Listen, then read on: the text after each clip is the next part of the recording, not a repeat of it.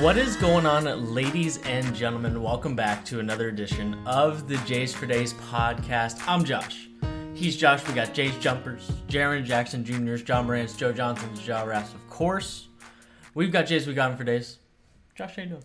Well, I was going to ask you about Kevin Durant joining the Memphis Grizzlies, but it appears in the last few hours that is not going to happen, as I guess the Nets are going to run it back.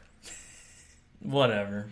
I mean, like, as long as Kyrie Irving is an important part of the Brooklyn Nets aren't going to go anywhere because you just can't.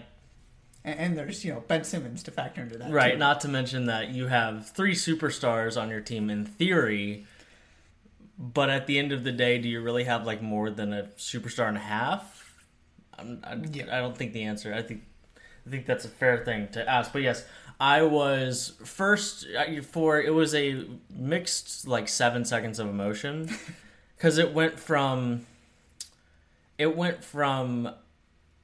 I thought I woke up, overnight working, so all of this had happened when I woke up. I consumed all of this in the same 7 seconds. The reports that Memphis is interested. Then the follow-up report that Memphis was not willing to part ways with Desmond Bane or Jaren Jackson Jr. Mm-hmm.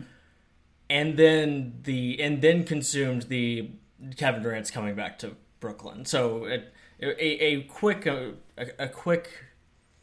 host of emotions that started with, man, I thought the Grizzlies got it more than this. This idea of, like, of playing the slow game with guys that are franchise corner pieces, i.e. the Bucks, the Warriors doing it through the draft, and they just won a title last year. Right, the Bucks and the Warriors are the last two title winners, and neither of them went out and paid for their superstar in that specific iteration of their team. And then it was like, okay, so they do kind of get it. They might be willing to part ways with some draft capital, which is a little different and not something I always completely agree with. But if you have a chance to get Kevin Durant and all they want is all your draft picks, then I guess there's probably some legitimacy to that. And then it was, okay, he's just coming back. Yeah. And I will never truly believe that Memphis is actually a place that Kevin Durant is going to end up until it actually happens and he's actually on the roster. Yeah, I was interested in the trade package part of it, which now this is all irrelevant because there's not going to be a trade that happens unless something even more bizarre occurs between now and the start of the regular season. Right. But this idea of the Grizzlies were going to try and pull this off without giving out the pieces that the Nets would want back. Mm-hmm. Which it seems like is part of the problem here is that nobody would actually give. I mean, the Celtics were offering some pieces, mm-hmm. but nobody was giving the Nets what they actually wanted, and the Nets were asking for way more than anybody was willing to pay, right. Which puts you in this weird... So that was what I wanted to talk about, was kind of the idea of, can you really get Kevin Durant for all these draft picks with nothing else really appealing? And it appears the answer is no. You don't exactly... I'm with you, though, that I don't blame the Grizzlies for not tearing everything down just to add a 34-year-old Kevin Durant. Right. And this all stems from the fact that, like, if Rudy Gobert is going to go for all of those draft picks, then Kevin Durant's going to go for all of those draft picks, and then there's got to be something else because Kevin Durant's one of the best scoring forwards ever and a top, 16 player of all time, and Rudy Gobert is not. It's the substitute equation to where you put the Gobert into the Kevin Durant equation and all of a sudden you get a wacky number. Right, exactly. So, I mean, I'm not stunned that this is where we ended up, that the Nets and Kevin Durant sat down like adults and were like, listen, this is clearly not going to happen because of what happened. I will say it's impressive that they absolutely, completely, 100% froze the NBA trade market for 3 months. Like, everyone's just kind of standing there, the Spider-Man gets pointing at each other, like, okay, what are you going to do? What are we going to do? What are they going to do? And none of it really mattered unless we figured out what was going to happen with Kevin Durant. And nobody actually came close to getting a deal. Right. It was just there. Impressive. Maybe it was just a ploy to make sure nobody else got any better. Yeah. I highly doubt that the Brooklyn Nets front office is operating. They're definitely playing checkers. They're definitely not playing chess. that's what happens when you decide to go all in on Kyrie Irving and Ben Simmons on the same team. I just refuse to believe you're playing chess in any way, shape, or form. But nonetheless, we'll see. Once again, on paper, you got you got a defensive player of the year caliber guy, one of the 5 most technically talented NBA players we've ever seen, regardless of how you feel about Kyrie Irving. And perhaps the greatest scorer in NBA history. And then perhaps the greatest scorer in NBA history, and they're just talked about as more of a joke than a title contender, which is a fascinating place to be in that only the NBA in 2022 can create. That's the only place that it can be created. But nonetheless, here we are. Thank you for joining us. Jays for Days podcast, middle of our summer rewind series. That is a underrated tongue twister. Summer rewind series with the R and R back to back. It's underrated. I swear to you. Last week we did coaches. Well, I guess it was 2 weeks ago now. Sorry for the unplanned hiatus. But when you spend lots of time at the car dealership, sometimes those things, and you're kind of stranded there, sometimes these things happen. Of course, I sat there forever and didn't actually get my car fixed because they didn't have the part for me, so I have to go back on Friday and do it again. I'm sorry to hear that. But that's okay. They told me it would only be an hour. They have the piece now. It's all going to be grand and spectacular. So we're back. And this week we're doing transfers, sort of taking a look at the summer that was in a hectic and sort of normal at this point transfer window in the summer since the end of the college basketball season. We've got 3 categories. I will not lie to you. I've got more than 9 players because I cheated with one of my spots in one of my categories. But we've got a top 3 kind of. I don't know if you put yours in order. I just sort of have 3 of them. No, yeah, mine are just. I put my most important in an order. Okay. But other than that, yeah, no, I just have 3 for each category. Most excited. Transfers and new spots that we're most excited about. Most important players that are playing for a new team this year. And then biggest question marks. Whether that be, I don't know how you define question mark, but this idea of, is this really going to go the way that people seem to think that it's going to go, and put as many transfers into conversation as we possibly can to try and at least paint somewhat of a picture that was the 2022 transfer window, since it's gotten to the point where it's just insurmountable in one podcast, but we'll knock out a big chunk of it and hopefully the most important parts. I'd like to officially submit a proposal to start calling this transfer window. I'm a big fan. Why is it not called the transfer window? I guess because you can technically transfer at any time. I guess right. I guess you could just go ahead and transfer it. Nobody does it that way. Then you do what soccer does, and you call it the winter transfer window and the summer transfer window. I didn't even really compute that it wasn't called that. It just makes sense to call it that. Yeah, I love it. And I guess you could also just call it the off-season. Yeah. But that's how we're referring to it from now I didn't on. even compute that that's not what it's called. It just sounds right, as far as I'm concerned. Well, it's right for us now. It is right for us. On a podcast that is absolutely impacted by soccer. I think it's only fair. I think it's only right. Are you ready to talk about transfers? Absolutely. You guys like my phone notes here. We're using all the other screens for various things. And I can't let him know exactly what's on my page, and he'd be able to see it. So here we are with the phone. Most excited transfer. I peeked. I see that we have one of the same. So, but I'll let you start where you want to. All right. Well, I'm going to start with somebody different, I think, then. Okay. If you're going to be that way. You're more than welcome to. This, honestly, is probably the one I am most excited about, and that is Isaac Likely at Ohio State. Okay. Ohio State basically lost its entire backcourt in a very real way, as in these players just do not exist on the roster anymore. Mm-hmm.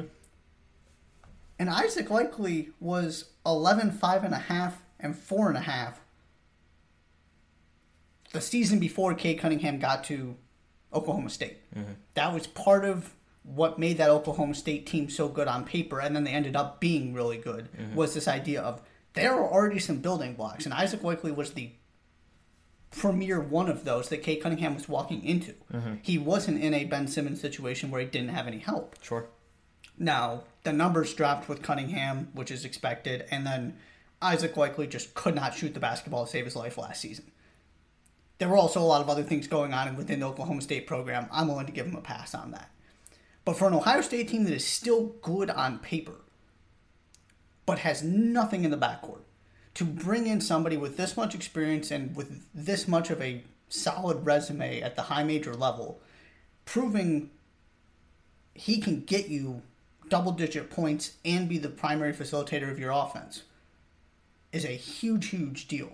So I'm really excited to see him back in a situation where he's going to be playing for a good team and he has an incredible amount of responsibility just because of the nature of Ohio State's roster and kind of where they lost their pieces from last season. Yeah, I think that we kind of forget about Isaac Likely, the highly productive college basketball player. To know, I mean, he didn't have a great season last season, but the whole Cade Cunningham, the whole best freshman in the country coming to play for your team, that's just kind of a step aside that you have to come to terms with. And then you're on a transfer. Now I'm just going on everything's a transfer. Now you're on a tournament ban the year after, so nobody was paying attention anyway. Right. So it's been 2 seasons in a row that he's kind of been out of the spotlight. I will be interested to see if that just how, right? Because in theory, right, another high major team in one of the best conferences in the sport.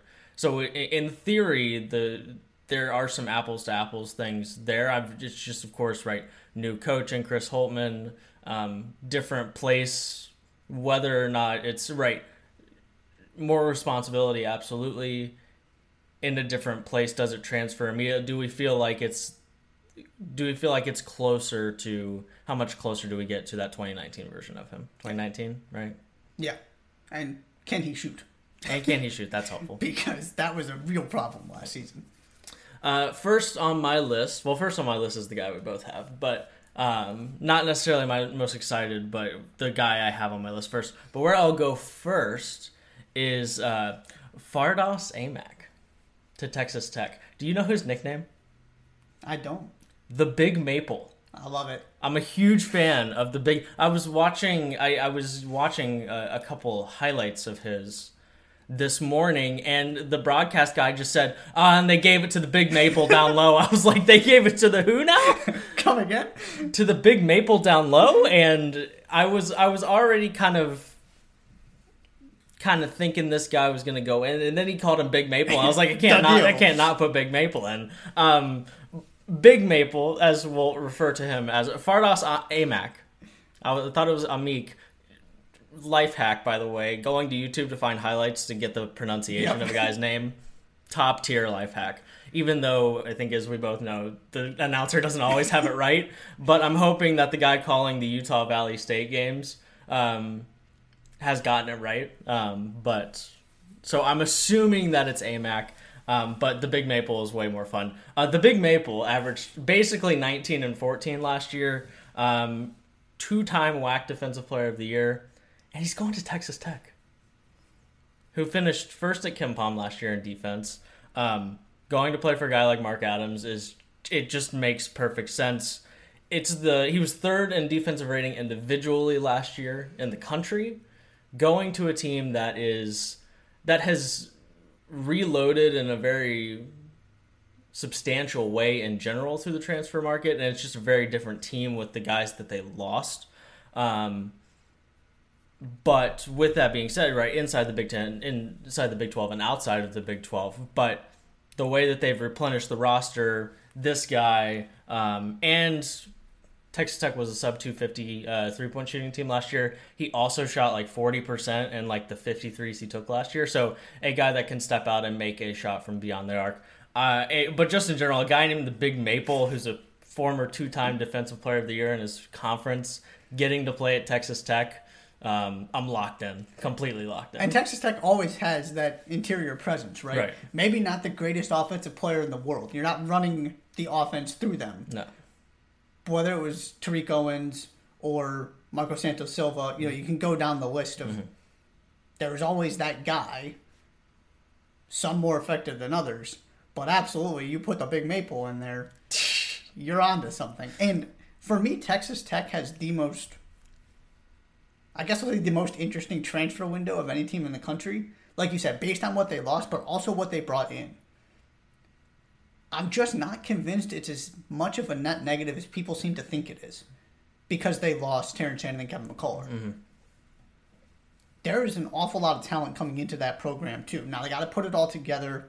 It's a completely new roster. But I am with you that I'm really excited to see what Texas Tech can do. And we'll get more into this when we get to our Big 12 preview. But they are one of the most interesting teams in the country because of what I think they can be and the fact I feel like people are freaking out a little bit because they lost 2 key pieces while not paying enough attention to everybody they brought in and the fact that this is still Mark Adams.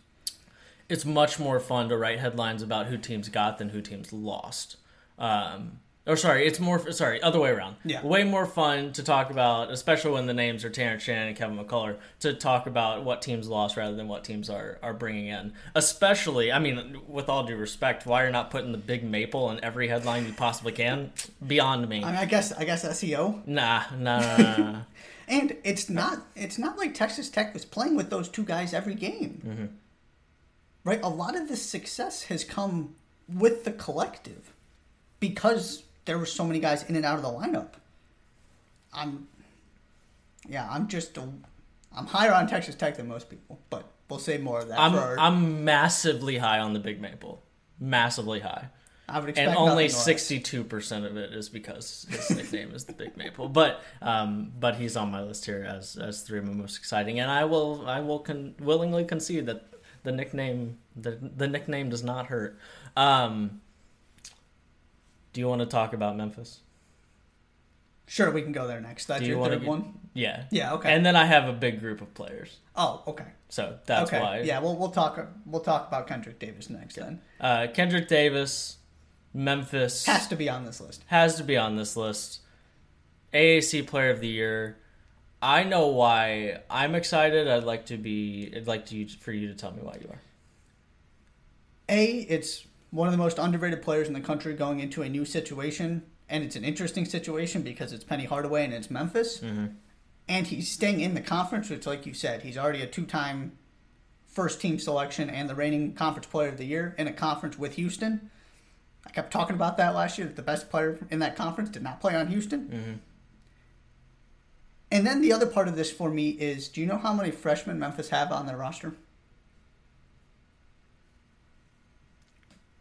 At least when I checked a couple weeks ago.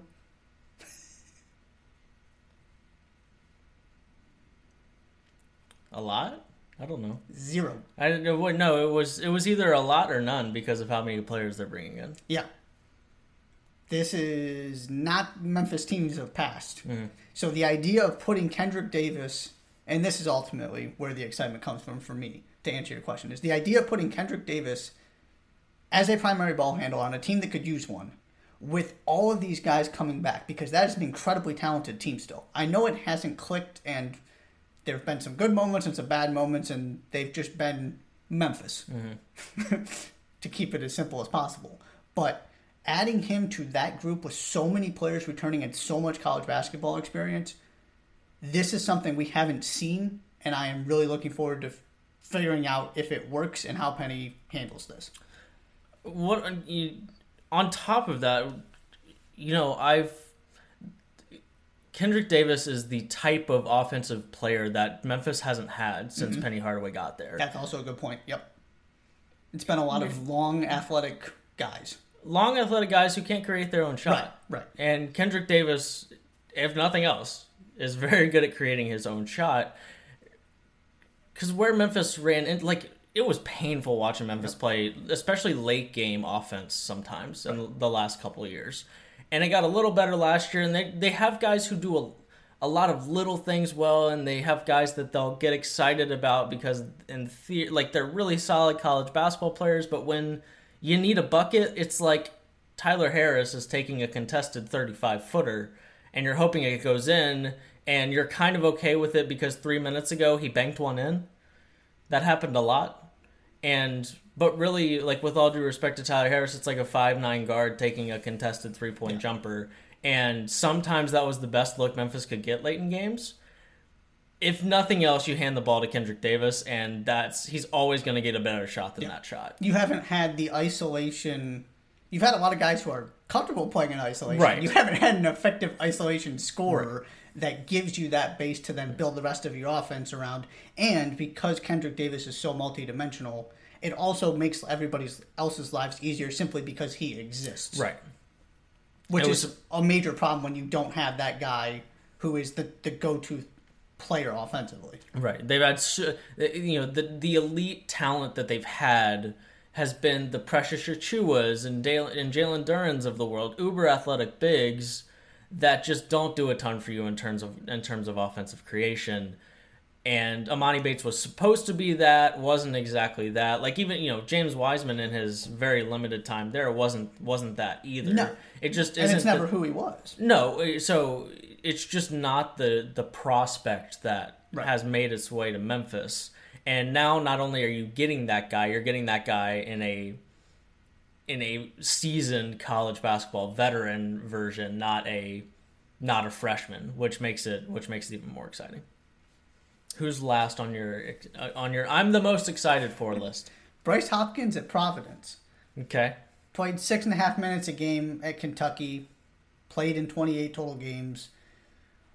So, of course, the talent is there because this is a good athlete from Kentucky. Mm-hmm. And Kentucky recruited him. Therefore, there's all kinds of potential. Mm-hmm. And he just was one of those guys who got stuck behind this conglomeration of incredibly talented freshmen and all of these transfers and the other 5-star freshmen who then stayed. Right. That has really just completely changed the way Cal goes about building his roster. Mm-hmm. There were some casualties in that, and Bryce Hopkins was one of them. But just looking at this Providence roster, A, they lost a lot, so there's going to be plenty of opportunities. But B, it is Ed Crosswell and a bunch of 6'3" guards, and that is Ed Cooley's team. Mm-hmm. Bryce Hopkins is the one guy who fits in between those two things, who you feel good about. So it's going to be a lot of 3 pretty tall guards, but not 6'5", 6'6" guys. Bryce Hopkins and Crosswell, I would have to think, for most of the minutes out there. Mm-hmm. So all of a sudden, he has so much room to play with because nobody else is going to offer what he brings to this team. You have a very good big. You have all kinds of talent at the guard position. But then there's nothing in between the two. Mm-hmm. It is Bryce Hopkins. So I expect him to have a really, really big season. And I just think the table is set for him to showcase everything he's got because there is nobody else who does what he does for that team. Sure. I also think that him having Kentucky stapled across his chest is really helpful. Oh, absolutely. He's got to prove it and actually show he can be a reliable contributor on a good team. But there's not exactly anybody standing in his way. Right. And it's not like he has to do everything, right? This is still a good team. There are a lot of new pieces. Mm-hmm. But there's just I see a role for him that, right, nobody else is going to be taking because they don't have another player like him. Right. This is absolutely fair. I'm curious as to I'm not a huge fan of the whole getting excited about somebody because of their potential, and just nationally Bryce Hopkins has some. Well, he was recruited by Kentucky. He's uber athletic. He's kind of the transfer portal version of the NBA prospect that I hate people get really excited about. Sure. Which is fine. And being in college and being uber athletic and having a spot carved out for you is certainly a different thing than just people being excited about you in the NBA because you're athletic. Because everybody in the NBA is athletic. And it takes a really, really special athlete to actually be a difference maker in the NBA just because of how athletic you are. But I can't. I have a hard time arguing the points that you've laid out. And I also think it would be short-sighted to write off Bryce Hopkins after his 6.5 minutes a game at Kentucky. So there's also that side of the coin.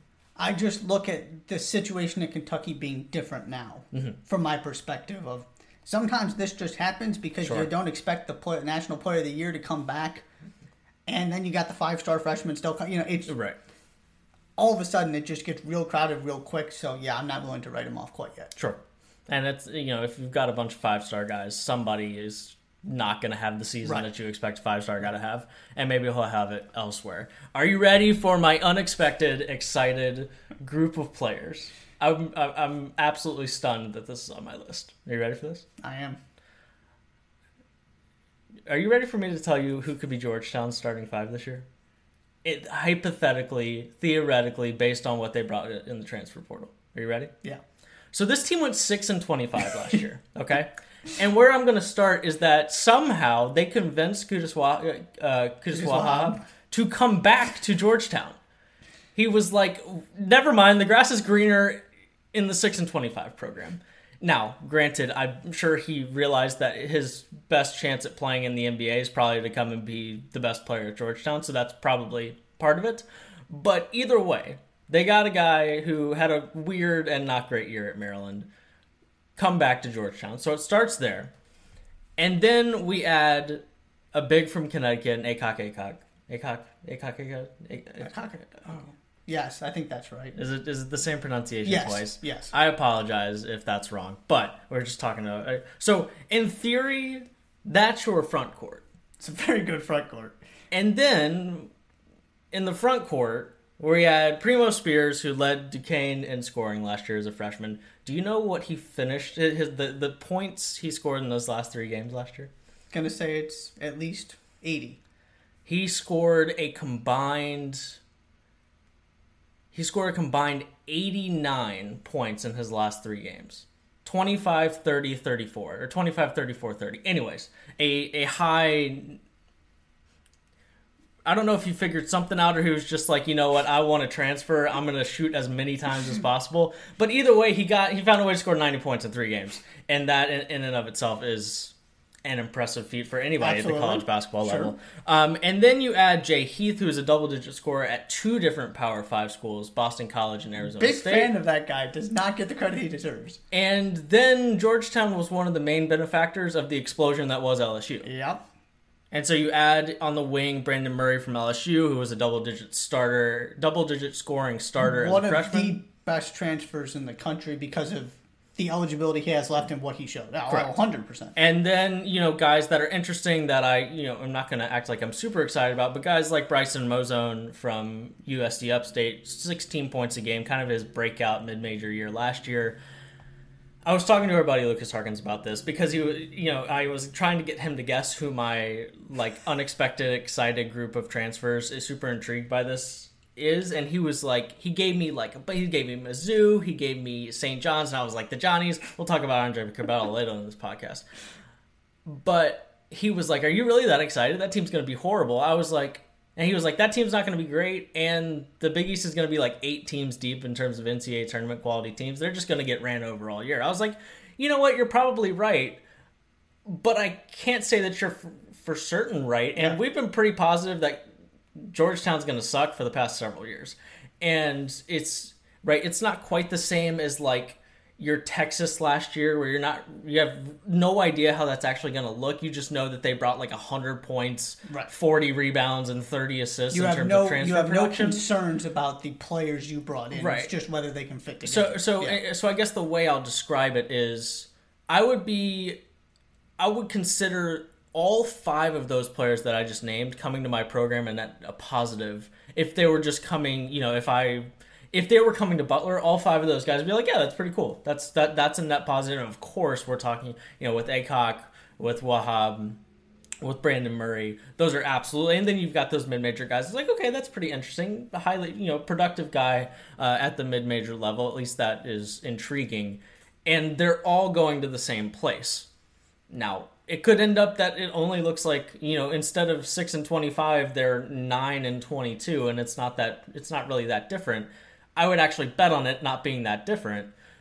I'm just intrigued. And if you told any Georgetown fan at the end of last season This is that what you're this rolling is up, going yeah. to be your starting lineup, Qudus Wahab is going to be back, and there's going to be at least something to be kind of excited about. And that, if we look up in 3 weeks into the season, and Georgetown in a less than enticing non-conference schedule is 8-1, and it's that's an interesting basketball team. I wouldn't be stunned by that. This is my most intriguing college basketball team this year. Like is, and maybe we'll get to December 1st and I'll be like, I'm out. It's no longer intriguing. They're just bad. And maybe Aycock has more injuries and somebody else gets injured, and Patrick Ewing is still the coach of your basketball team, and all of these things that could end up it not being that excited of a season. But nonetheless, right now on August 23rd at 2:05 in the afternoon, it's intriguing. I almost put Brandon Murray on this list. Mm-hmm. I'm big believer in him and the potential he has as the go-to guy at a storied, high-profile program. Yes, I know they've been terrible recently, but it's still Georgetown. And Patrick Ewing is still your coach. Yeah. I'm not quite there in terms of the excitement level that you're evidently at with this group, but he was one of my honorable mentioned guys in considerations for this category because there is a lot to like there, and especially taking it from the perspective of looking at it at the end of last season and saying, how would you feel if this is what you're walking into the next season with? Absolutely, you take it 100 times out of 100. And shouts to, I can't remember, I think it might have been the Busting Brackets on Fansided, but I was trying to find places that just gave me as many transfers as possible in one spot, and one of their articles was one of the places that I was able to really find a bunch. And so I wasn't even really looking for this, and Brandon Murray was kind of on my radar, but to your point, I wasn't all that, like, I'm not really excited, I'm not nearly excited enough about any one player. It's just this is a team that's going to put out a starting line of complete transfers, and that would probably fall into more intriguing than excited, but the two are conceptually close in my head. So, yeah, and we don't have an intriguing category to put them under. So Georgetown rounds out my list. On to most important. I'll let you start wherever you want to. I'm just going to echo what Lucas said when he joined us. For me, the top of this list, this is the one I do kind of have ordered, is Pete Nance. Yeah, he's on my list as well. Just over 14.5 points a game, 45% from 3-on-3 attempts a game. He is Brady Manick, but maybe better defensively. I do want to show respect to how good Brady Manick was on defense at times during the NCAA tournament. I know Brady Manick is not a terrific defender, but there were moments he was really good. Pete Nance has to prove he can do that. But there's a world in which Pete Nance is a much better defender from day one to North Carolina's final game of the season than Brady Manick. And that offense is built where you have to have that guy. This is no longer your two low post bigs that Roy Williams ran out there year after year after year. This is one traditional big, a stretch four, and your perimeter guys. Yep. And they need to be able to play fast. The guards need to be able to get downhill. And all that is predicated on having a stretch four who can shoot the ball. Having some space. Yeah. Right. Pete Nance can really shoot the ball. And when you're looking at, okay, so everybody's all excited about this team. Well, what is the one piece that really worked they don't have? That was Brady Manick.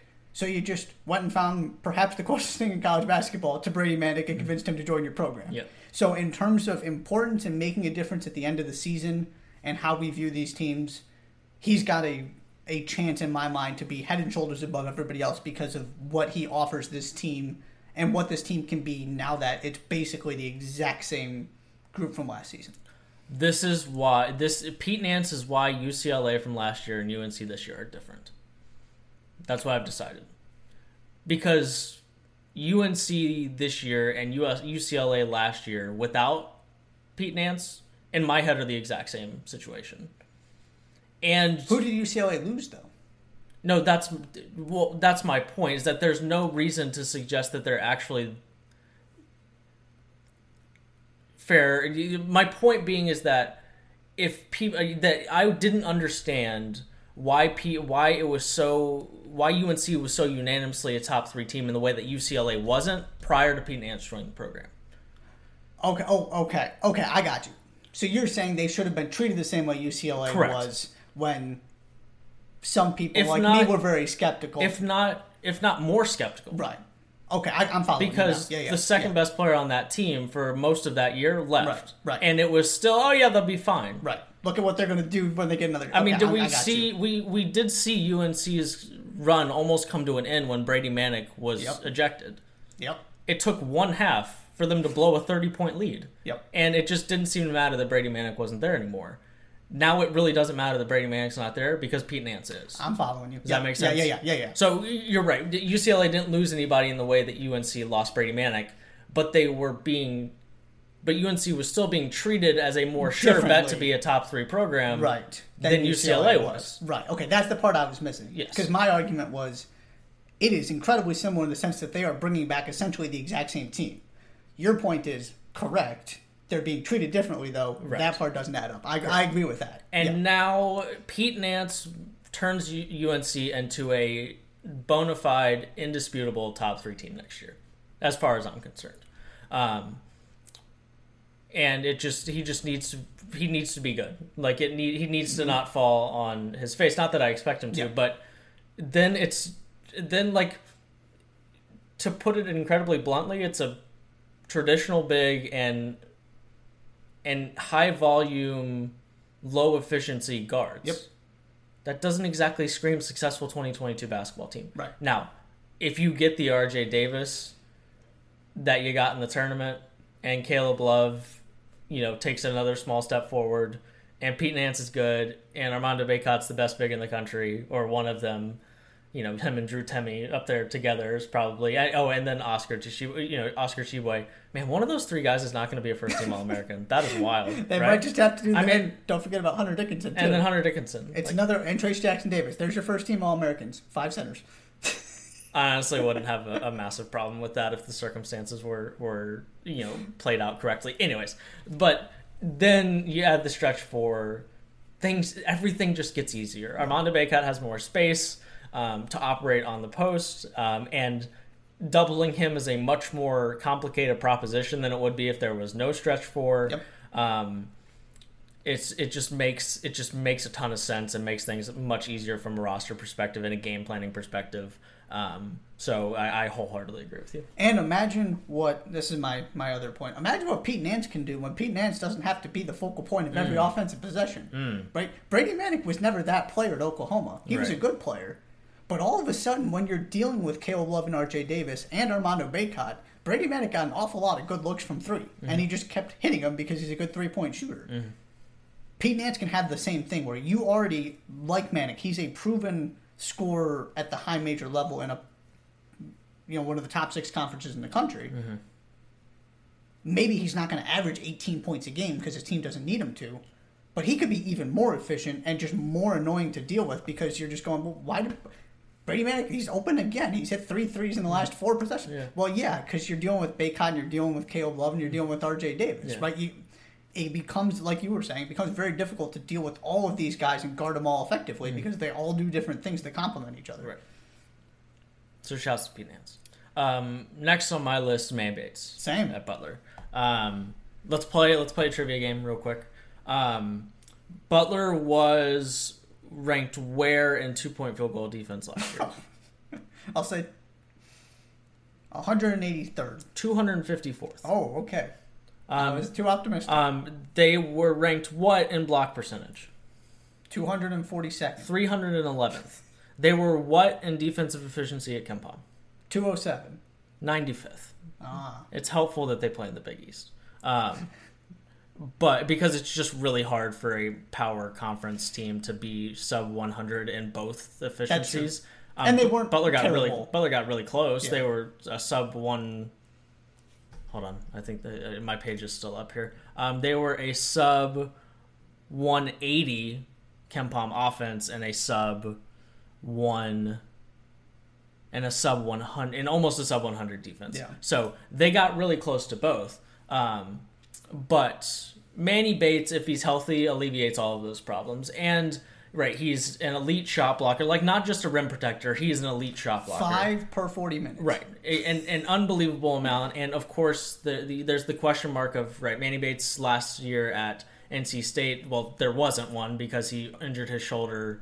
I believe it was the first game of the season. Yeah, 45 seconds. Yeah. It was some Gordon Hayward breaking his leg on the first possession of the game in, what was that, 2017? Oh, I don't remember. Yeah. I think it was 2017. type like brevity to his season.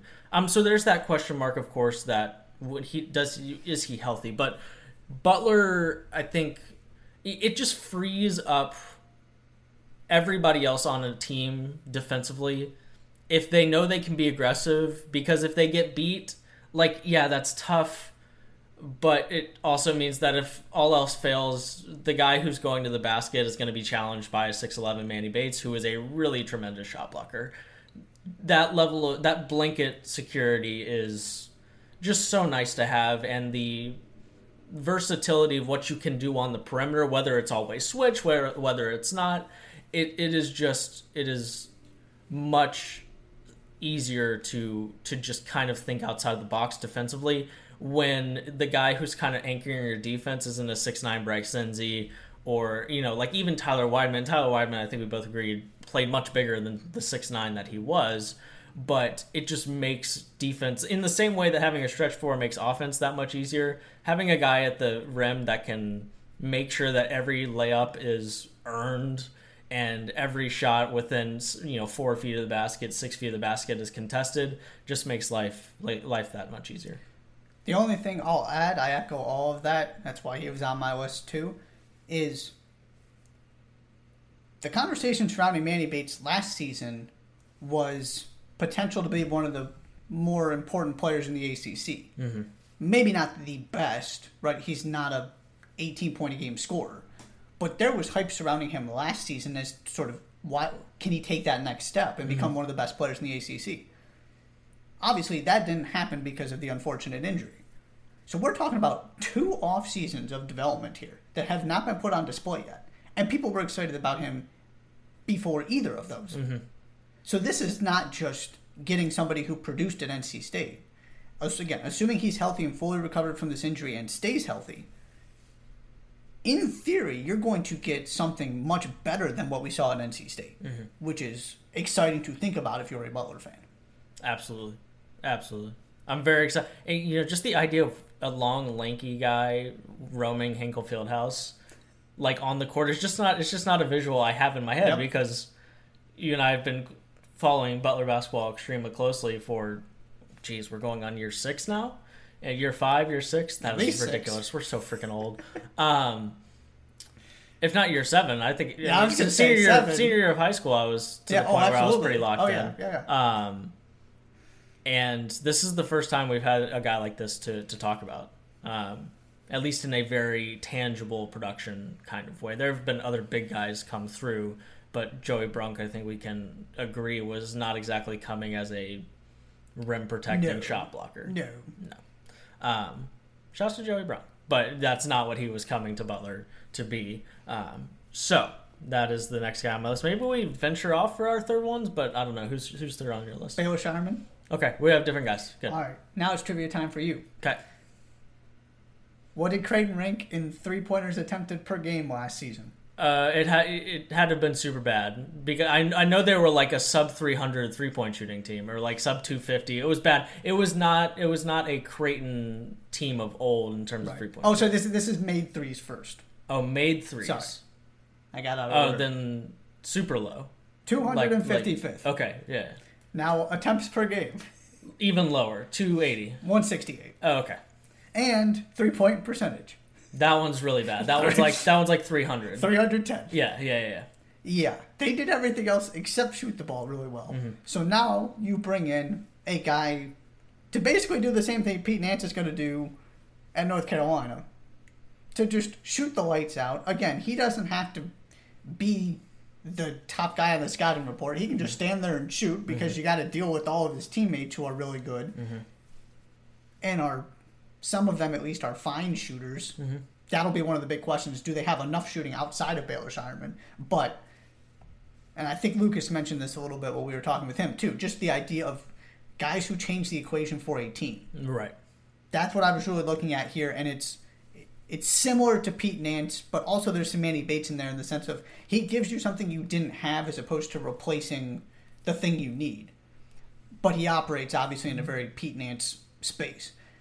He doesn't have to be spectacular. All he has to do is stand there and shoot the ball, and Creighton is going to be really difficult, and you already know what they've got built defensively with this foundation.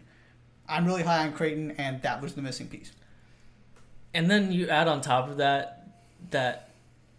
Greg McDermott's just a really, really good coach. Imagine what he can do with this. Right. That's the last thing I'll add is that I think certainly in the mid 2010s into kind of the back half of the decade, there was a little bit of how good is McDermott.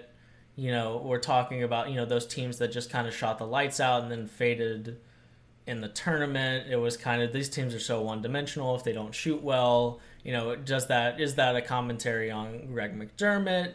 I think in the last 3 years we've put any hesitations about Greg McDermott and his quality of coach to bed, because he's now, like last year's team was the best KenPom team he's had, or I feel like I've said that before. And they couldn't score. And didn't have their point guard for most of the season. Right, and it was the opposite of the team that was the best team. Had become synonymous with Creighton in the Greg McDermott era. And they were just as good, if not better. And certainly... That one team won the big... sorry. That team was... But relative to expectations, this team was better relative to expectations than those other teams ever. Oh, absolutely. Yeah. And then you start to add a little bit of talent. You become even more well-rounded. Greg McDermott is on my short list of the best coaches in the country at this point, and him getting more talent is an exciting thing. Who's your final one? Tyrese Hunter. I think the conclusion I've come to is that Texas was missing a playmaker last year, and this is two-parter. I don't think there was anybody who was all that interested in making his teammates better, even if that's kind of what you were hoping Marcus Carr was. I think what we learned last year is that that's not what we want Marcus Carr to be, and that's not the best version of him. And there's some Russell Westbrook going on there in the sense of when he's at Minnesota and everything runs through him, of course he's going to have some assists. What happens when it's more choices and he's not the focal point of everything? So, there's still some sharing the love that's going to have to happen just because of how much talent is still on that Texas roster, even with the transfers that were on their way out. I don't know if Courtney Ramey at Arizona was a blip on your radar during your thought about it prep whatsoever. Not that it really got anywhere close to coming on this list, but that's Courtney Ramey at Arizona. That's a program with lots of momentum. That's a college basketball. Anyway, Tyrese Hunter being kind of the playmaker, and the other important part of this is that what does Courtney Ramey do?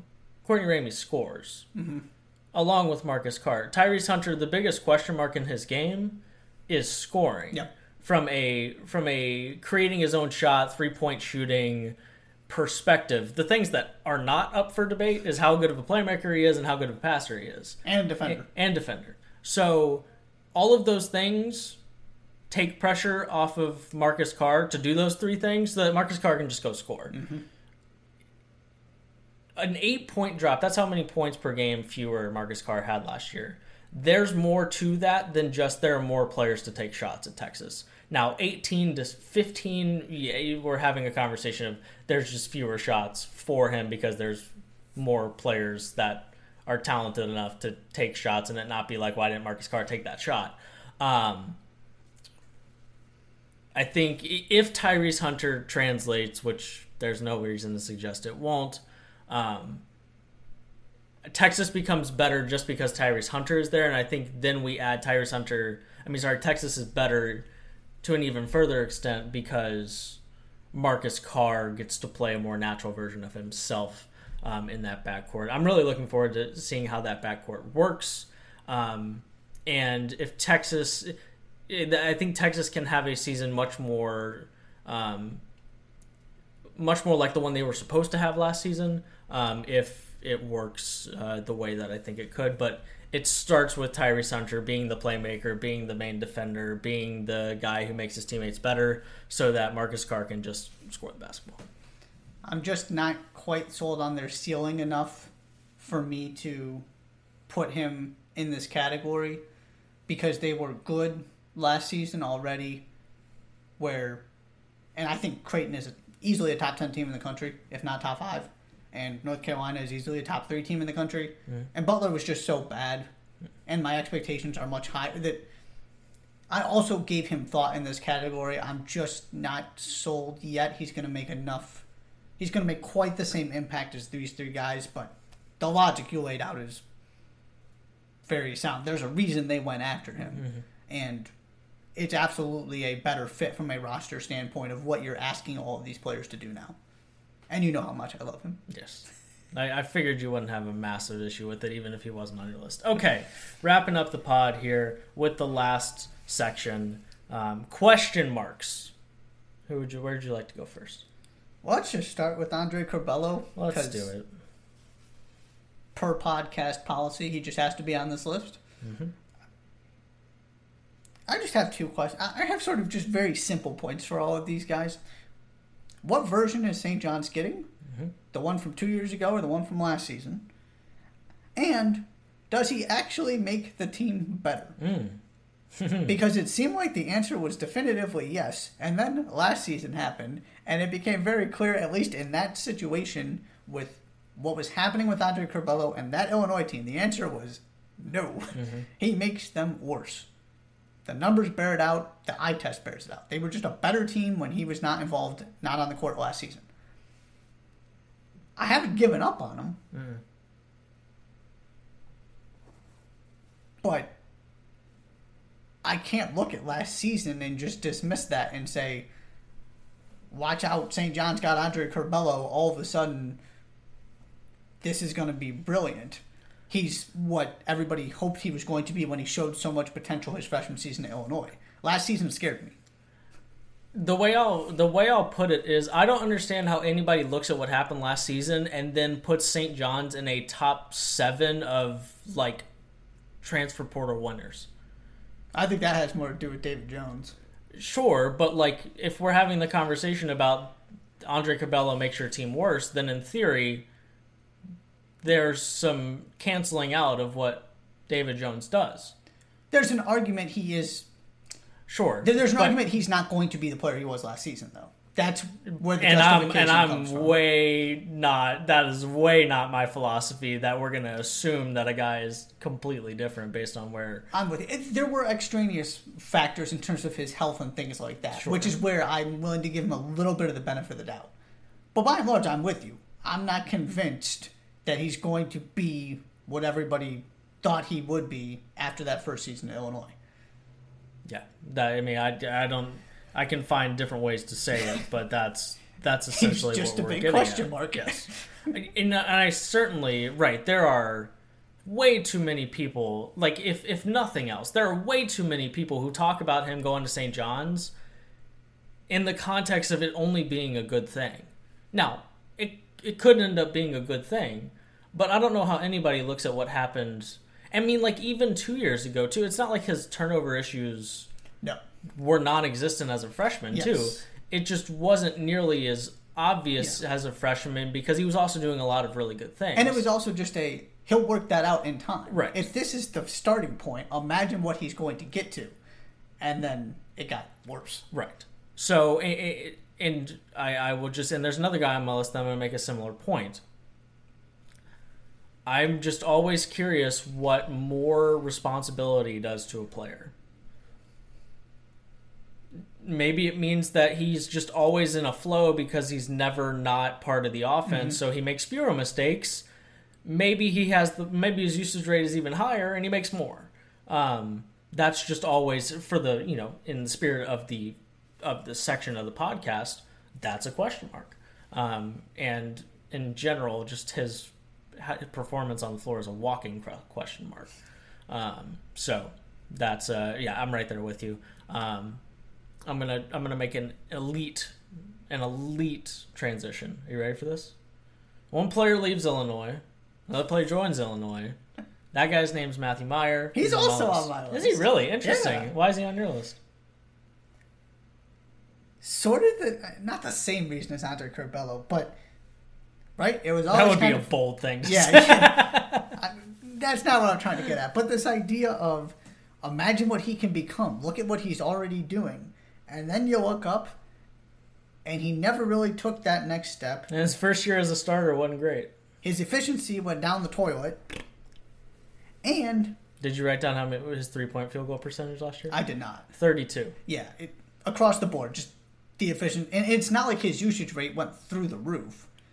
No. But his responsibility was right, much he different. had a bigger role, and it was... Sometimes, every once in a while, he gave you 20, and then he gave you, 6, 12, 8, 4, and 7, and then 10. It was just inconsistent, and he wasn't what he was on that national championship team, which was he just got quality shot after quality shot and just kept converting, which, of course, that had a lot to do with the talent that was surrounding him. But that's exactly the point I'm about to make.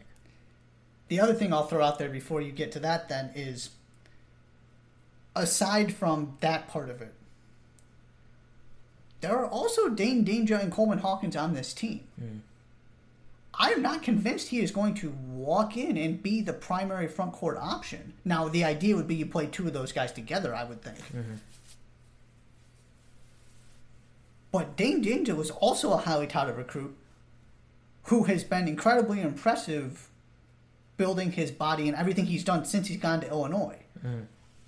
I'm incredibly excited to see what he can do when he gets on the court. And I have some questions about Coleman Hawkins, but also you saw what kind of impact Coleman Hawkins can make last season. Right. I'm just not sold that this is a perfect fit in terms of he's going to be exactly what everybody thinks he is, because I'm not 100% convinced he's not going to get... Of course he's going to play a lot, but not get a little bit buried in the depth chart because of the two guys that he's competing for minutes with. Right. That's all I have. If I gave you Matthew Meyer's basketball reference page, only the section that gives you his averages per year, that first sort of chart that you see, and then I asked you to tell me how highly sought after of a transfer he is, you'd never tell me he was one of the 5 most sought after transfers last year. I mean, right? Is that fair? Top 5, top 10? Yeah, definitely 10. Maybe not quite top 5. Yeah, probably. Maybe depending on choice, he gets in at 5. But you're talking about Murray, Pack, Hunter. I would say more in the 10 range. That's probably fair. My point being is that I think we're still riding some of the momentum of Matthew Meyer, the bench spark 3-point shooter, didn't capitalize on a great opportunity that he got on one of the best college basketball teams ever. And that's not his fault. I'm just not sold that Matthew Meyer anywhere else is quite what you're wanting him to be. Especially on a team that's going to be really good. Right? You need him. This isn't just him going to a team where he's the guy. I see this as the expectation being he's going to come in and be a key part of a top 15-ish team. Right. Which is something he was not able to do last season with Baylor. Now, they were more than a top 15 team until they all got hurt. But you get the point. Right. And it's not that I don't like Matthew Meyer. I just think the best version of Matthew Meyer is the version that we saw on that on that Baylor team that won a national championship. Which might be what he ends up doing. Perhaps, but you don't go out and get a transfer like that to be that guy. That's the question mark part of it for me. So that, and just from now Matthew Meyer, instead of being 6th on the list of guys you have to watch out for on the scouting report, he's 2nd, 3rd? In theory. That just brings more responsibility, and last year, at least to start, he was certainly higher on the scouting report list than he was 2 years ago, and his production went down pretty much across the board, except from a just sheer points per game perspective. I like Matthew Meyer. This isn't about me not liking Matthew Meyer. This is about me not being sure, just me having question marks about what Illinois wants him to be, what he actually is as a primary option, and whether or not that's the best version of Matthew Meyer, because what we saw the last 2 years would suggest that it's not. And I suppose at the end of the day, that is my question mark when it comes to Meyer. When you look at the other, this will be the last point I make to support that. When you look at the other top transfers that were available this transfer window, right? You're talking about Brandon Murray, who was, I believe, a double-digit scorer at LSU. Yes, 10 points a game. Yeah, okay. So not up there, but that was also him as a freshman. Yes. Right? And you're talking about Nigel Pack, who clearly proved himself. You're talking about Tyrese Hunter, who, despite not being all that offensively gifted, erupted in the NCAA tournament and gave you 9-10 points a game somewhere in there. Yeah. Right? Again, as a freshman. You're talking about those kind of guys who have produced at a higher, simply produced at a higher level at a younger age. And now it's, right, Matthew Meyer's this missing piece for Illinois. I'm right there with you. So we'll see. I'm not out on Matthew Meyer. It's just like you said, a question mark. Okay, we've each got. Let me try that again. Okay, that's the word. One more question mark for each of us. Who rounds out your list? Amani Bates. Ooh, that's a good one. He's eligible for the next NBA draft. To me, it's that simple. Right? There is no more time to mess around and experiment with things. He made his choice that he's going to spend his second season at Eastern Michigan. How many points okay, part one of my question is, if the NBA draft is tomorrow, does Amani Bates get drafted? Yes. How many points part two of that question is where? Early second round. How many points per game? What kind of season does Amani Bates have to have for him to be a lottery pick next year? I feel like he has to be, a first-team All-MAC kind of guy. That he has to... Is that enough, though? Because, you can average 15 and 7 and be All-MAC. Yeah, but at that point, then you saw him do it on the college level, and somebody's willing to take a chance. In the lottery. Maybe not quite the lottery. Are we talking, MAC Player of the Year... I would say if fringe All-American to be a lottery pick? I would say if he's the MAC Player of the Year, we're looking at somewhere between the back part of the lottery and 20. I would probably agree with that. Likelihood that happens.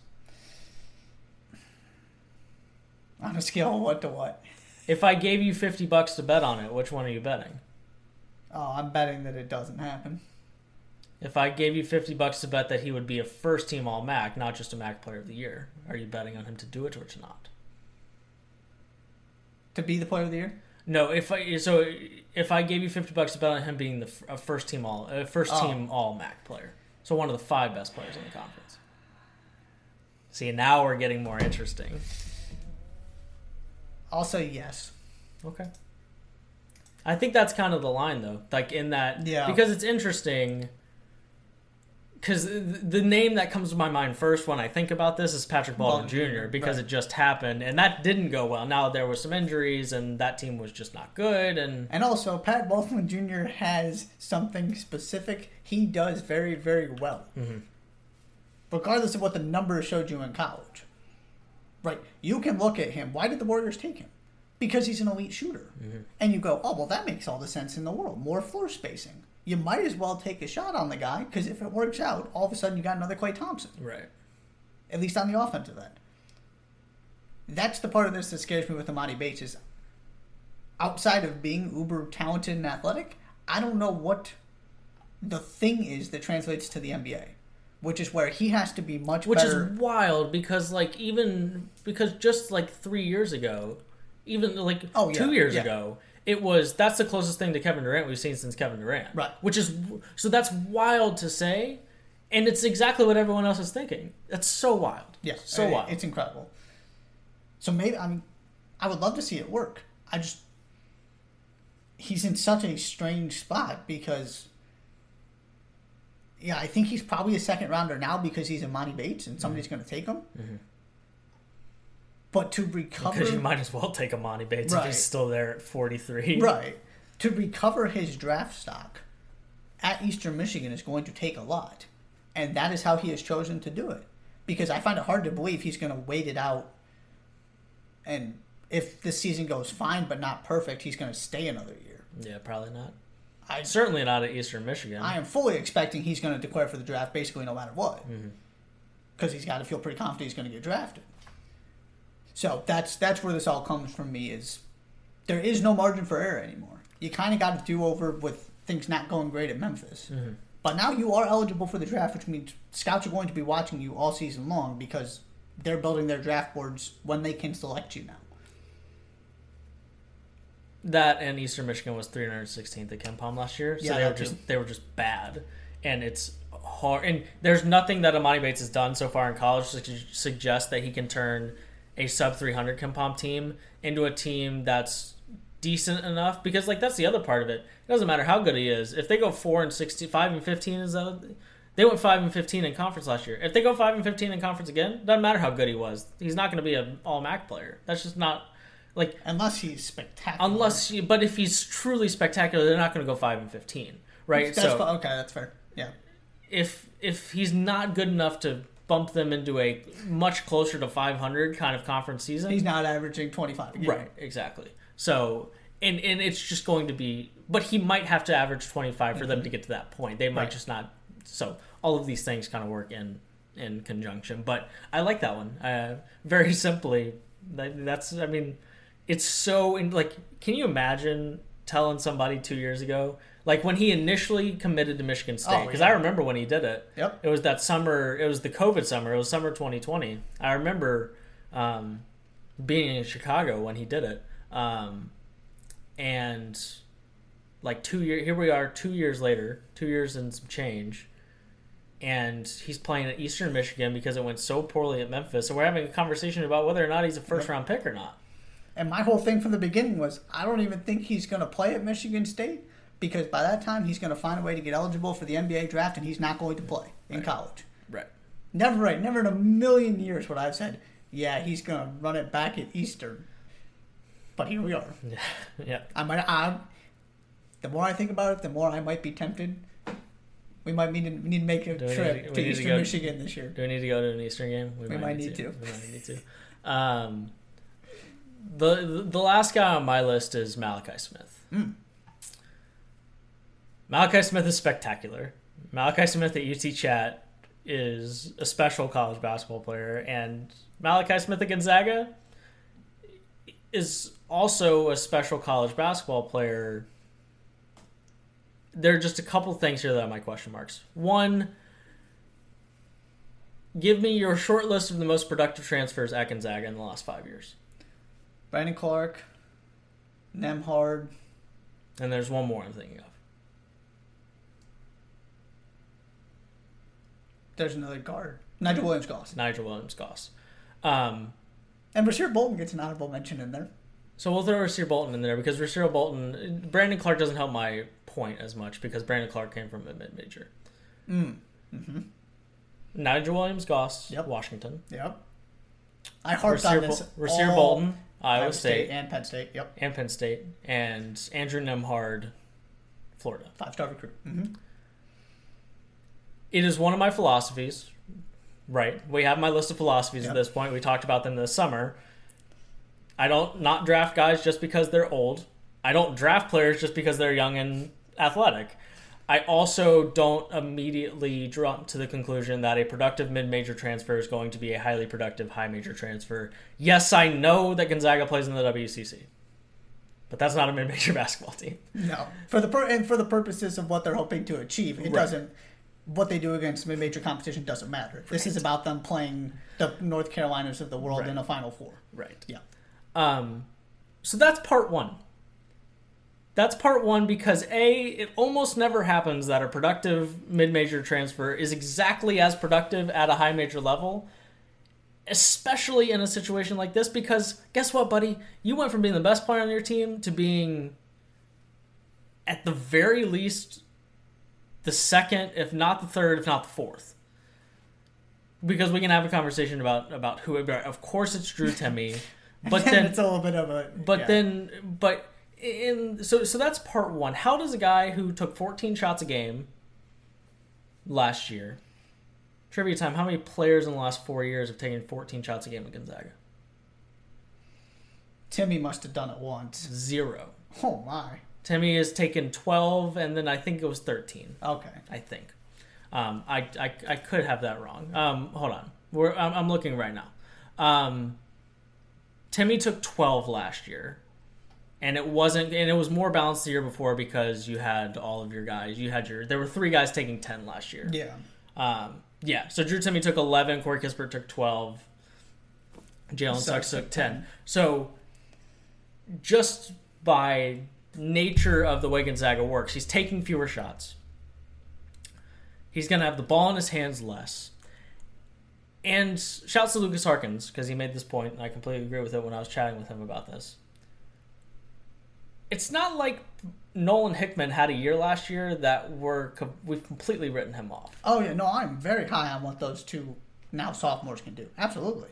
So it's not a foregone conclusion that Malachi Smith is the most important guard on Gonzaga's team next year. Mm-hmm. Not a foregone conclusion. I would say it's likely, but not a foregone conclusion. Yep.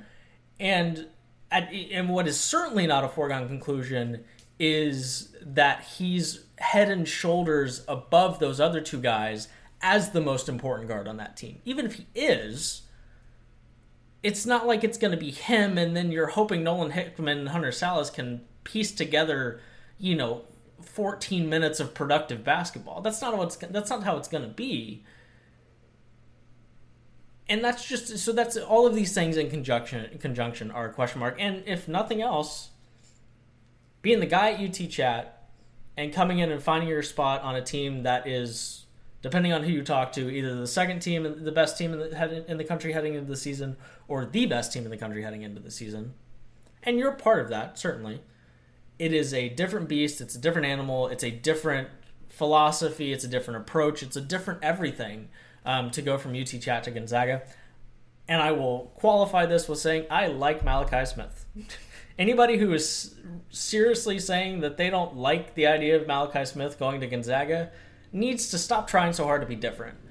The point I'm making is that it never translates